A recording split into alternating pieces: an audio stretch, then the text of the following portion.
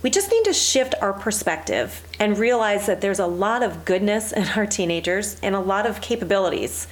Let them explore them, give them space to do that. Sometimes you have to nudge them, and sometimes you have to put structure around that. And sometimes they're going to argue or they're going to feel uncomfortable. And I say that's part of being a human being, because you've got to learn to sit with that.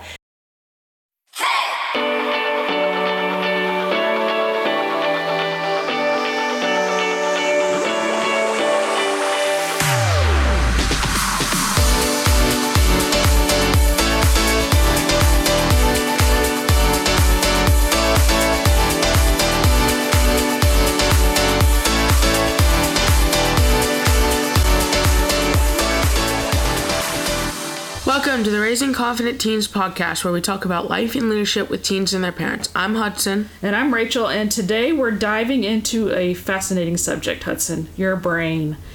Well, not specifically your brain, but the teenage brain in general. And joining us is our guest, Charlie Peck. Charlie serves school districts as a consultant with over 20 years of teaching and mental health leadership experience. As a certified social worker, she trains school staff to improve student well-being and empowers youth to better manage their mental health. As a keynote speaker, she provides education leaders with effective ways to infuse mental health into everyday practice in order to have a thriving school community. Not only that, she is also a parent to a teen herself, so she has to practice what she preaches. Welcome to the podcast, Charlie. Hi, thanks so much for having me. So I have a question. Have you found that once you became a parent of a teenager, you understood brain science differently? Yes, because when you take on the perspective of someone who's going through the experiences with your teen, it just makes you shift your whole thinking. It's like when people tried to give me parenting advice when they didn't have kids, Yeah. right? Yeah. It was so frustrating because I'm like, but you don't get it. You don't understand how tired I am. You don't understand how much pain there is and how much guilt I have as a parent. And what it did is it allowed me to be very forgiving of my teen, because I kept telling myself, well, this is what's happening in their brain right now. This is why. And it helped me ask them to be forgiving of themselves. Right. So yes. Yeah. Right. How did you get into learning about teens and their mental health? That's a great question. So I was a high school teacher for 18 years. Right now, I'm a therapist and a social worker. So I was in the classroom with them, literally teaching them about mental health, because my classes allowed for that. I got to teach about psychology, and I taught parenting courses.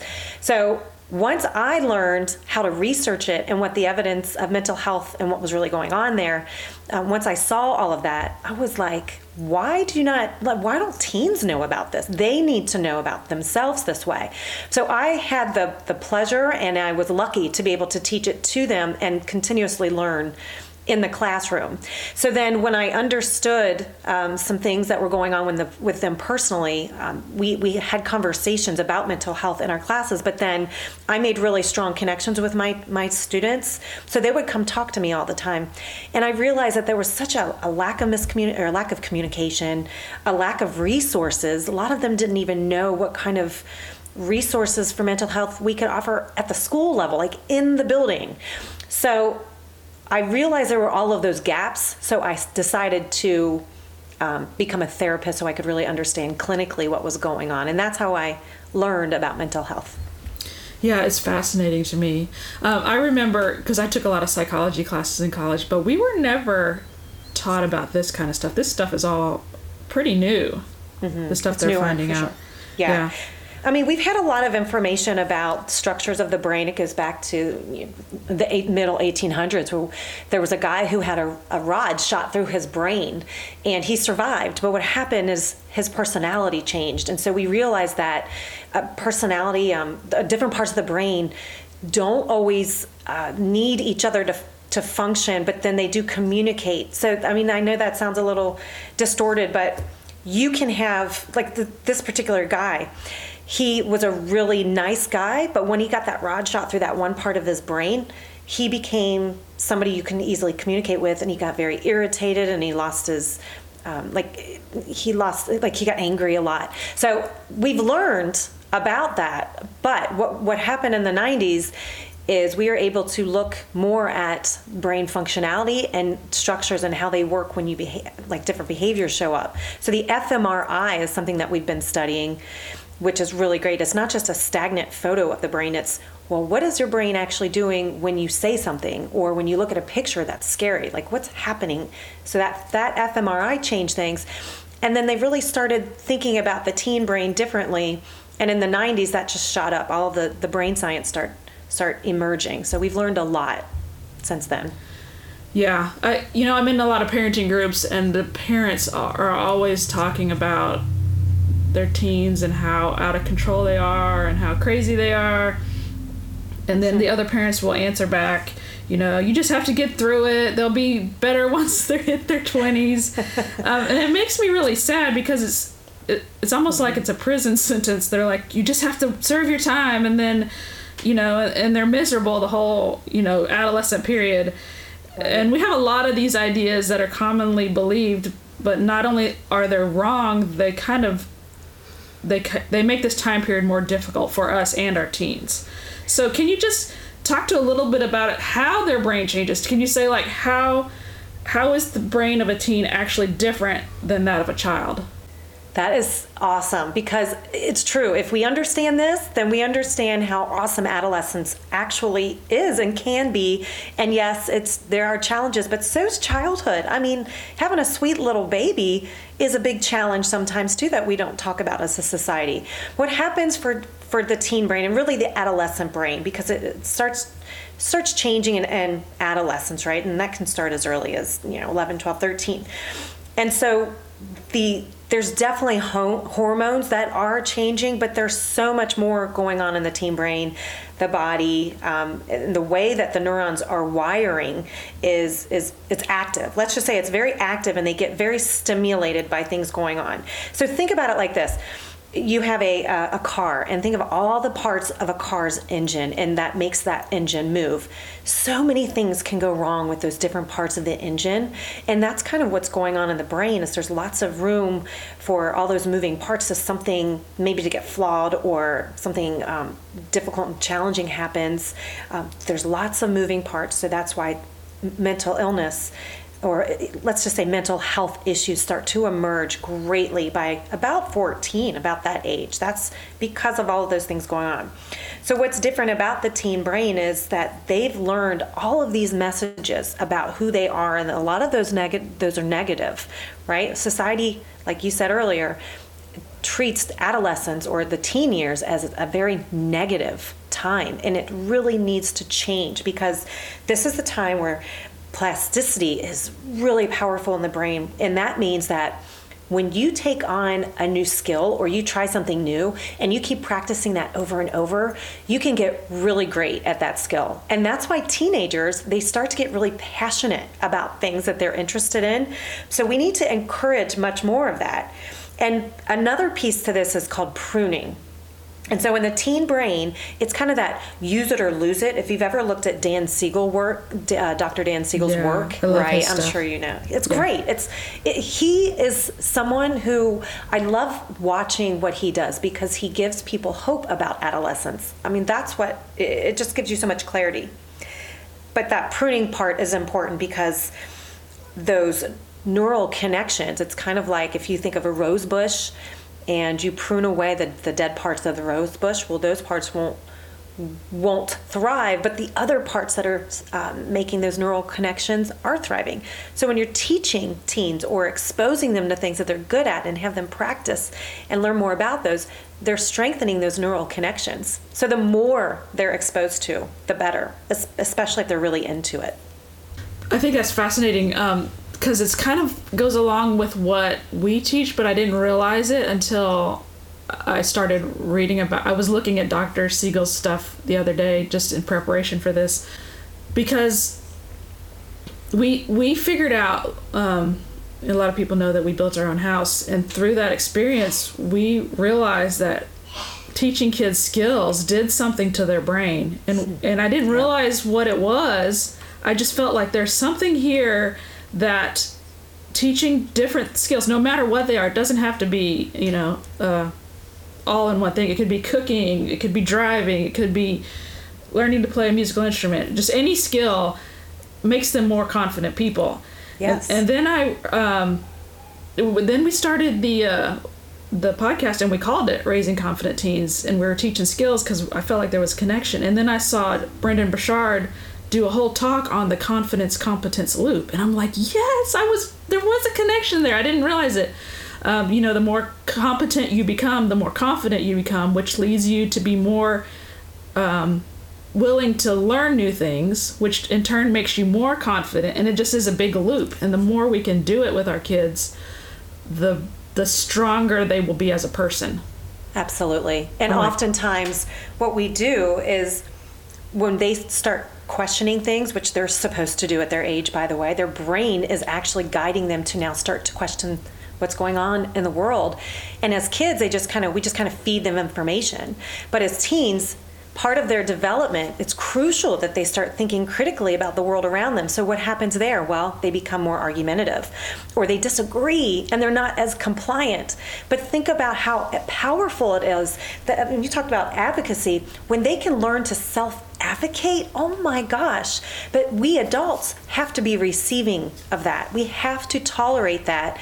It doesn't mean we tolerate the disrespectful communication, but then we have to teach them how to respectfully communicate.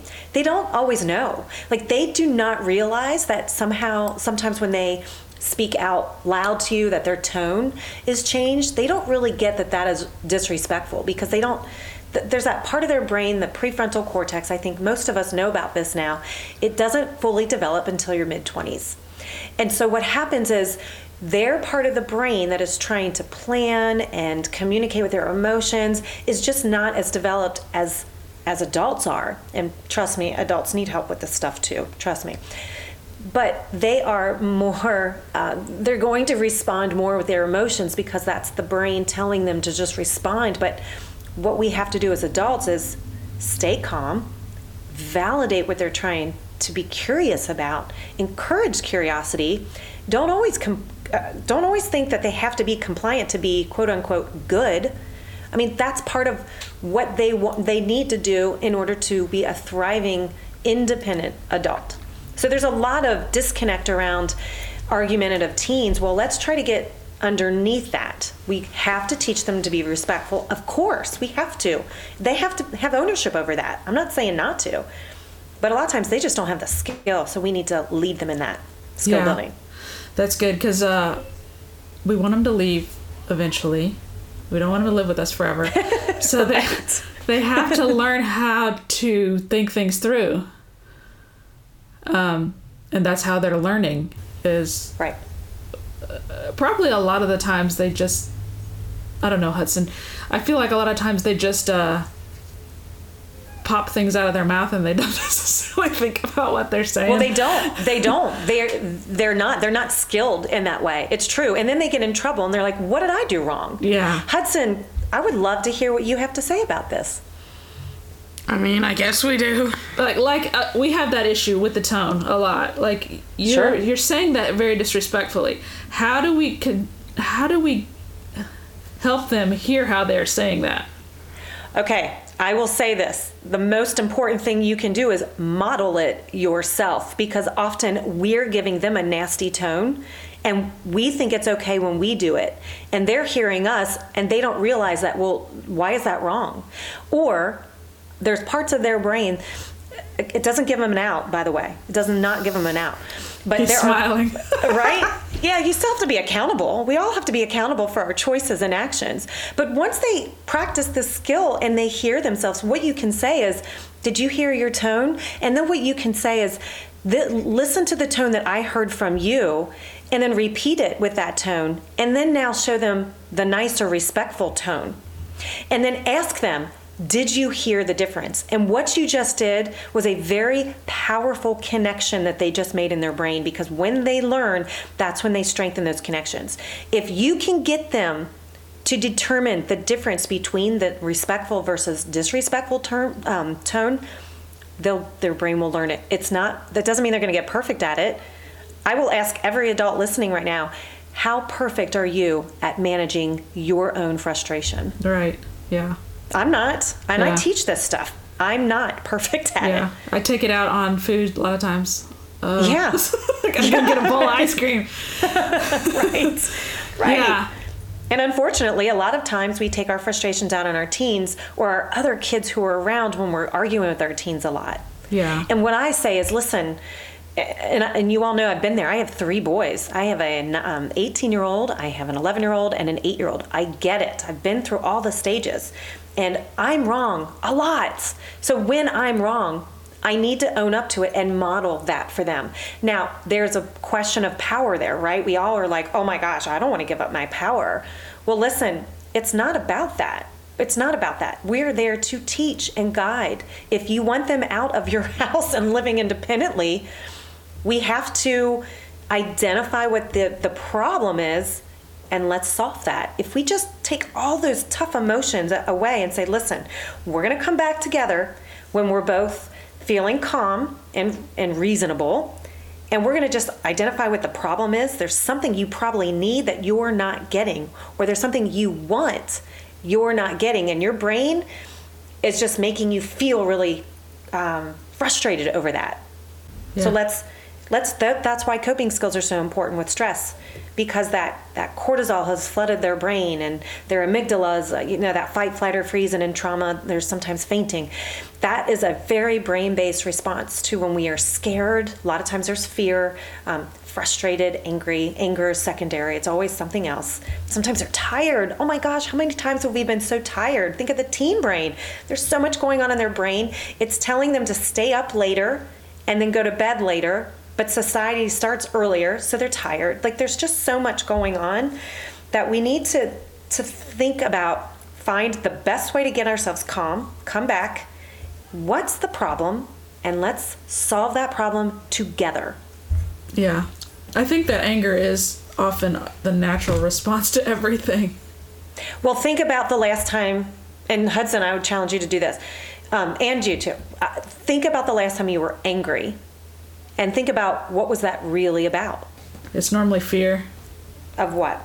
of anything, like not measuring up, or people not liking you, stuff like that. Okay, so think of adults who have a pretty good handle on that, usually, not always, because we're humans. And then think about a teenager who has gone through life hearing negative messages about, oh gosh, the teen years, that must be a tough time, or they're not able to interpret what we can interpret the same way, because that prefrontal cortex, there's a lot of issues with problem solving and planning. And so the messages they're receiving are not maybe accurate based on what the person is trying to send, but they're misinterpreting it, or they're being mislabeled or misguided. And so a problem with that is, like, one of the things that we're learning through science is, and they have to do more studies on this to find out more about this. But some of the things they've found is that teens look at the facial expressions, and sometimes they misinterpret it. So if they look at your face and you were just inquisitive, you're like curious or surprised, they might actually think you're mad at them. And so what do they tell themselves? Well, I'm going to be defensive because I didn't do anything wrong. And then there's a fight, yeah. Right? So they're even misinterpreting your verbal cues, your stance, right? Your stance matters. The way, like, I even say this to educators all the time. When you're working with teens, do you get down to their level too? Because who wants someone hovering over them? Right. We teach that for little kids, but the teen brain, I mean, they're thinking about their personal space. They're feeling awkward, like that position of power and authority. So the more we can say, let's do this together, let's problem solve, let's build these skills together, the better off parents will be. Yeah, I think, you were talking about control. Like, our generation, it was a lot of, you do what I say because I said so, and you really weren't given a voice. Right. And, a lot of people still think, that's just the way you should parent. But, nobody wants to be voiceless. No, everybody wants a voice. And I feel like it does hamper you as an adult when you didn't learn, you weren't allowed to reason through things, Right. You know? That's right. And so part of that is if you empower teens to use their voice, you get the opportunity to teach them how to use it respectfully. Right. Yeah. So, yeah. I have a question going back a little bit to the pruning. How does the brain know what to prune out? Well, goodness gracious, there's so much to that as a neuroscientist that I am not a neuroscientist. But what I can say, what I do know about it is if you think simply about it, and it is complex, but if you think simply, if you're doing a skill and you're doing more and more of it, and you're using all of the senses, or at least a few senses at a time, like touching, seeing it, hearing it. I tell students when they're studying for a test, write it out. The brain holds on to that information better. Whatever pen you wrote with, use it on the test. So whatever skill you're trying to practice, and you pull in the senses, you're strengthening the connection. And so if you don't, so let's say you practice singing, but you don't practice riding your bike. Well, you'll strengthen those neural connections in the singing process, but you may not know how to effectively ride your bike. That's very simplistic. It's much more complex than that. But if we can understand that, we'll expose our teens to more. And that's why there's a big struggle with video gaming and tech. I cannot tell you how many, it's an issue in our house. It's an issue in schools, everywhere. So I think there's going to be a generation of having to study this generation and the past generation about how tech has changed our brain. I believe there's going to be structural differences in our brain because of the technology we're exposed to. But we are so focused on one thing, so if they don't get exposed to other things, they're not gonna strengthen those neural connections, and they won't maybe be as good at those things later in life. Yeah. So the key would be expose them to as many different things. Yes, allow them opportunities to choose the things that they like, though. So, they may like one thing, but then if they just do that one thing all the time, they're not being as well-rounded later as an adult. And that has social implications, because the more that you can kind of have perspective on different things, the more conversations you can have, the more connections you can make. It doesn't mean you have to be an expert at everything. But I will say, let's say my one kid, loves Mario. Oh my gosh, if he could do everything in his whole life around Super Mario Brothers, he would, right? But I would be doing a disservice to him if I didn't expose him to other things. So our job as parents is to think for the long game for our kids and our teens. So we expose them to different things, encourage them to do other things, but let them have choice, because then they'll be more motivated to do it. What if they say, I don't want to do any of that? That A you're lot of them asking will. me. So then what do you do? Then you say, okay, well, if the problem is you're sitting on tech too much, we're going to pull that away until you find 2 other things that you can do that you find that you like. Right. And explain that to them, show them pictures of the brain, have them find that out. I just wrote an article. Somebody just asked me about avoidance, because there's a lot of kids and a lot of teens who got to stay home over COVID, and they got really comfortable at home, and there's a lot of anxiety and avoidance of school or refusal to go to school. And they said, I can't just tell my kid to go to school because they don't care. And I said, you're right. They're not going to care. Just if you tell them it's the law, that's not what gets them to care to go to school. You've got to ask them, what kind of lifestyle do you want? What kind of house do you want? Let's drive around the neighborhood and look to see. You point out the ones that are for sale. We're going to go home and look that up. We're going to see how much that costs. How do you get to make enough money to afford something like that? And then you have to relate it to their lives. They're not going to care unless you relate it to their lives. They have to have buy-in. You have to play into their ego a little bit. So there is a lot going on. But the good news is they can be interested in other things. You have to structure that for them. Some of those things, you have to nudge them and structure it. And that's where the parent role comes in. Yeah, that's good. I remember my kids had a band director, and he told the story of when he was a kid, all he wanted to do was play video games, and his mom gave him the ultimatum, you either have to, I think it was band or choir. You have to do one of those. and he really wasn't interested in it. And then he started playing the trombone. Is that what Mr. Hellman played? Who? Mr. Hellman. Anyway, he fell in love with it. I think so. And he went on to play all through middle school, high school, and then college. They got him through college on a scholarship, and then he became a band director. If his mom had not done that, he would have missed a whole, his whole calling. It's true. Yeah. It's true. And by the way, it's okay to have our teenagers be uncomfortable with some things. I mean, we need to teach them that, well, there are just some things you're going to do that you're uncomfortable with. And I'm not talking about a violation of your body type uncomfortable, because that's a whole different thing. We need to teach them to speak up for themselves about that. But there are things in life, they just have to stand in line sometimes, and they have to manage that. They Right. have to learn to sit with discomfort too. And by the way, that is a skill. I mean, if you teach them that this is just something you have to do, let them, if they're going to complain, let them complain. You're not going to control them.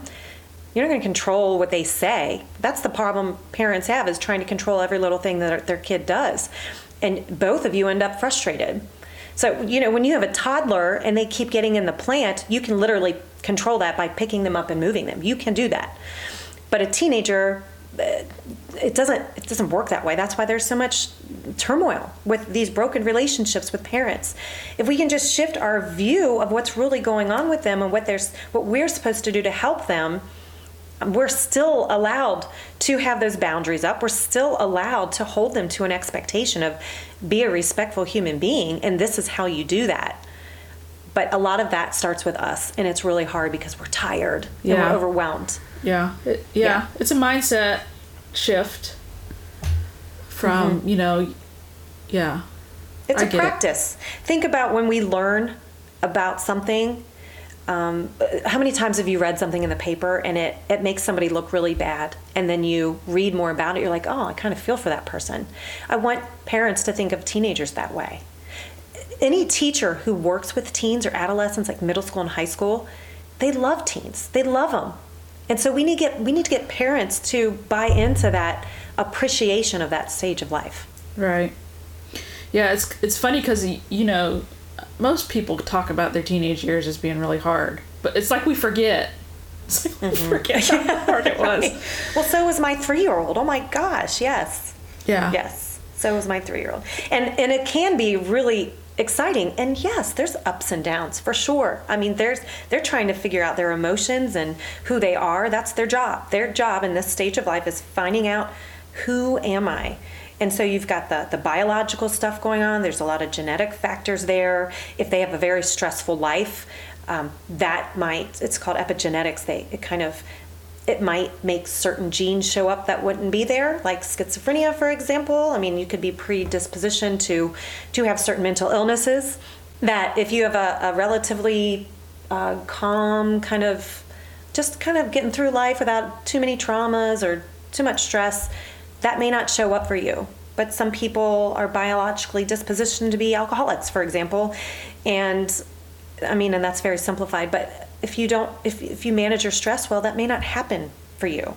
Or socially, look how many things are going on socially with kids in schools these days, online. We haven't talked about the influence of social media. It's a very difficult place to be as a teenager right now. Yeah. Yeah. Why do you think that some teens mature sooner? Is it because we've allowed them to have those experiences, or is their brain development just like physical development? For some people it just happens sooner, or is it a combination of these things? It's usually combinations of all of that. I mean, sometimes kids who live in other situations, they have to grow up a lot faster than others due to their life circumstances, or biologically, genetically. I mean, the personality just might be predispositioned. I know as a teacher, I've seen it a million times. Some students just manage their school better than others. But I also worry about the ones who seem like they have it all together, because underneath they might go home and fall apart. So there's a lot of pieces to the puzzle, and we just have to allow the space for them to open up when they need to share that stuff with us. So yeah, sometimes they seem like they're more mature and have it together.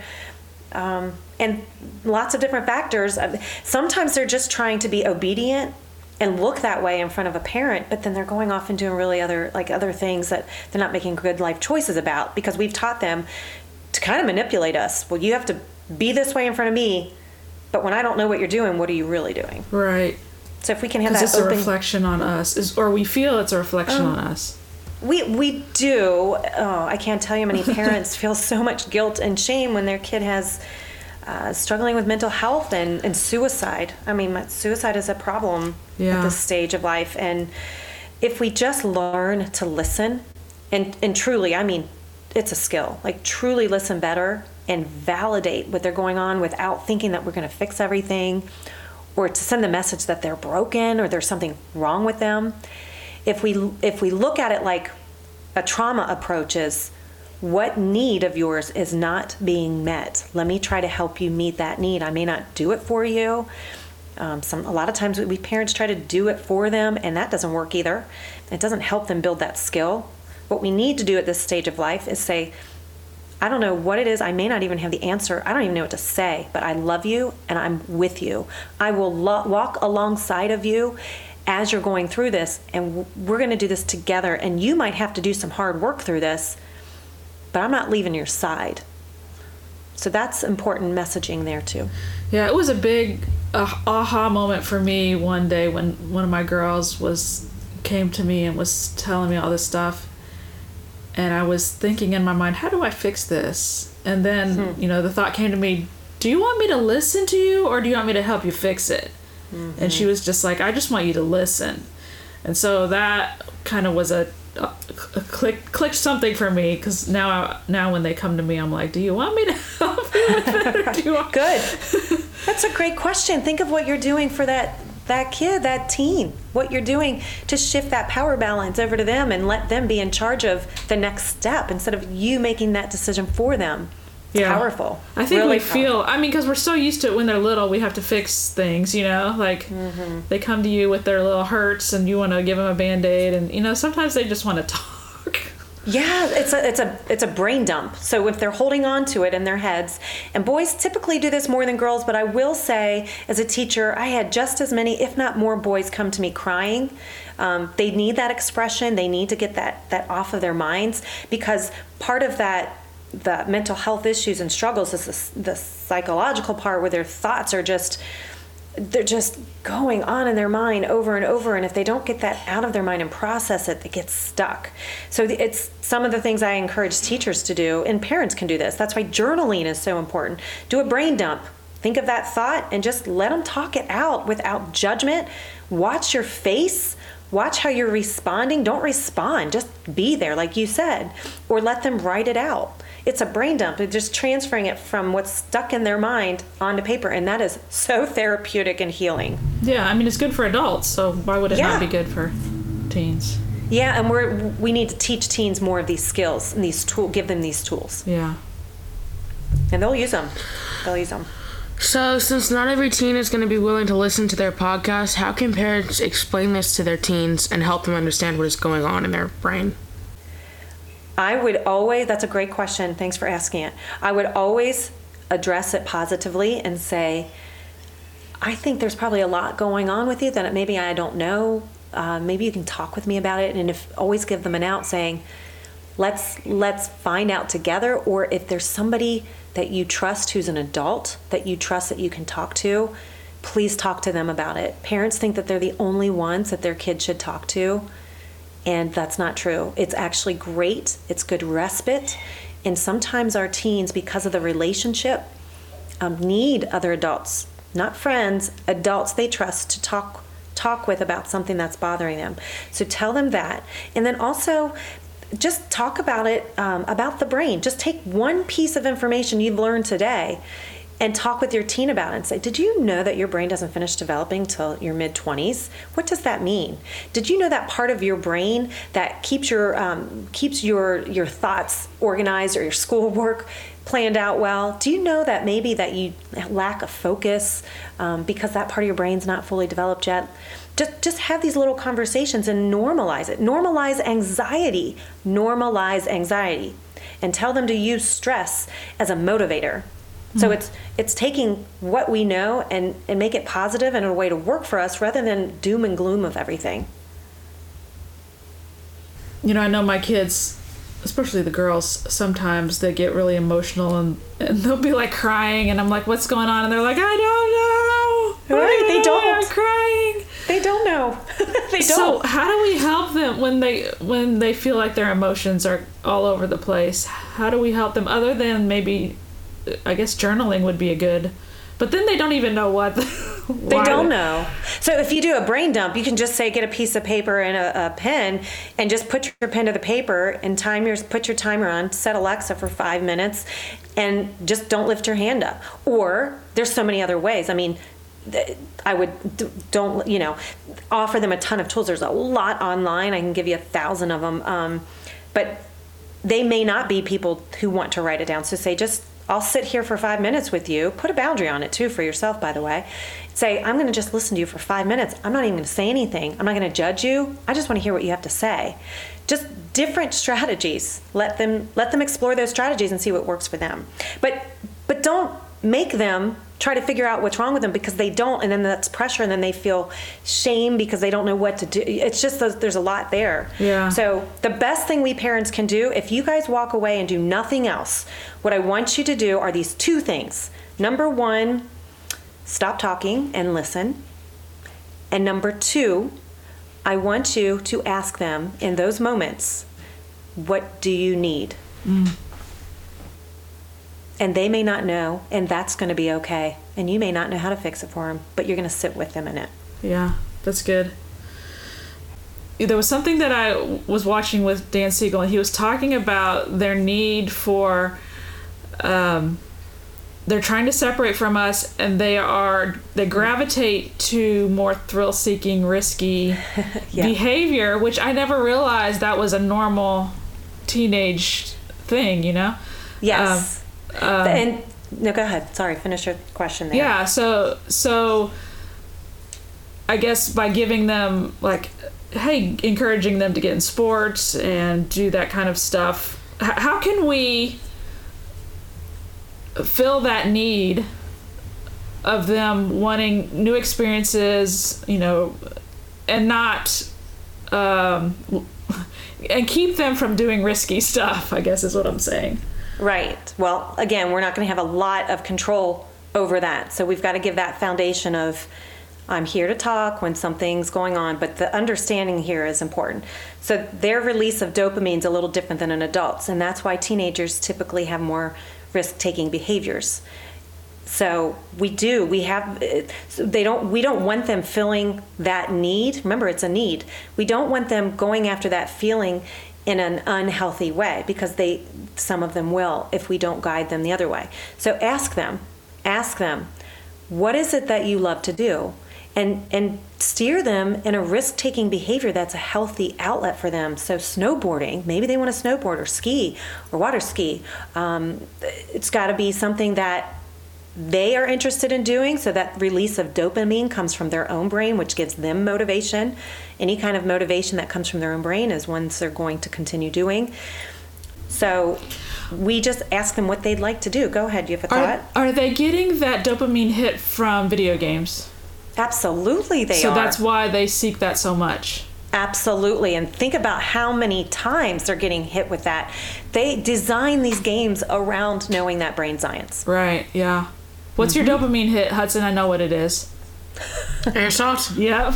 Yeah. He loves to play airsoft with his friends. Like, they designed the whole day. They got it all planned out. What guns were taken. Right. And then everything falls apart. Well, do you know what, though? It's very social. So there's also a belonging. There's a huge need, and you know this, Hudson, a sense of belonging. There's a friendship, a camaraderie around that. So that feeling is really important for bonding among human beings. Yeah. It's foundational. Especially so we that need age. that. Yeah. Especially at that age. Yes. Yeah. So just consider that. Now, do we take that away completely? Probably not, because that's going to be a power issue there. But you can, again, give some structure to it as the parent. Yeah. And then tell them why.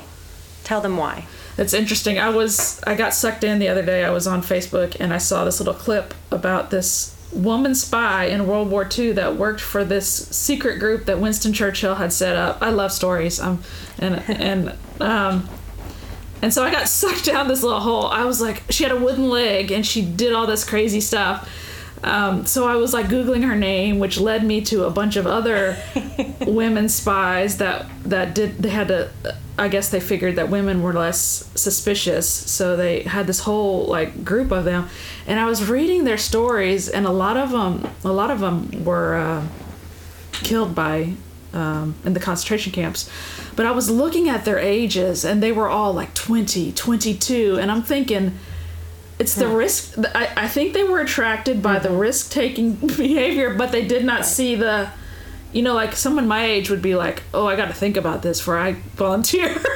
Right. They don't see the negative downsides as much as adults. I guess that's why a lot of young guys go to join the military at 18. They see the camaraderie, they see the excitement and the risk-taking, but they don't necessarily see the negative as strongly as an older person would. Right, and I can tell you there's a really great example that Dan Siegel uses in his book. It's what's it called? Brainstorm for the teens. Yeah, the teen one. Yeah, it's really good. It's about a girl who wants to do some kind of risk-taking behavior.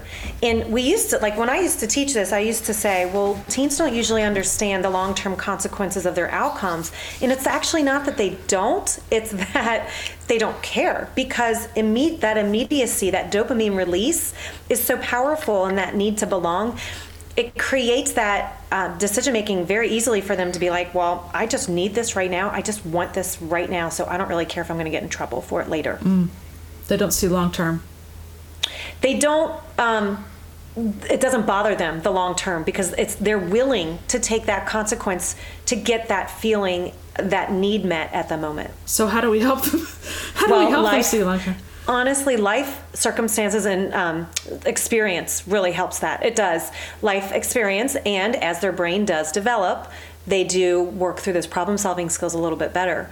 So that's why even us, looking back at all those silly things that we did that we wish we didn't, or that we would have done differently, it's because of all of those factors were playing a role. So what you can do is help them talk through it first if you know something will come up, so that when they're in the moment, maybe they'll remember your conversation. Yeah. That's why we have to have all these practice of mindfulness practices. You need to do this in the time when it's calm, and you can access the parts of your brain that are going to be reasonable and rational, so that it sits in your memory, so that you can tap into it later when you really are stressing out.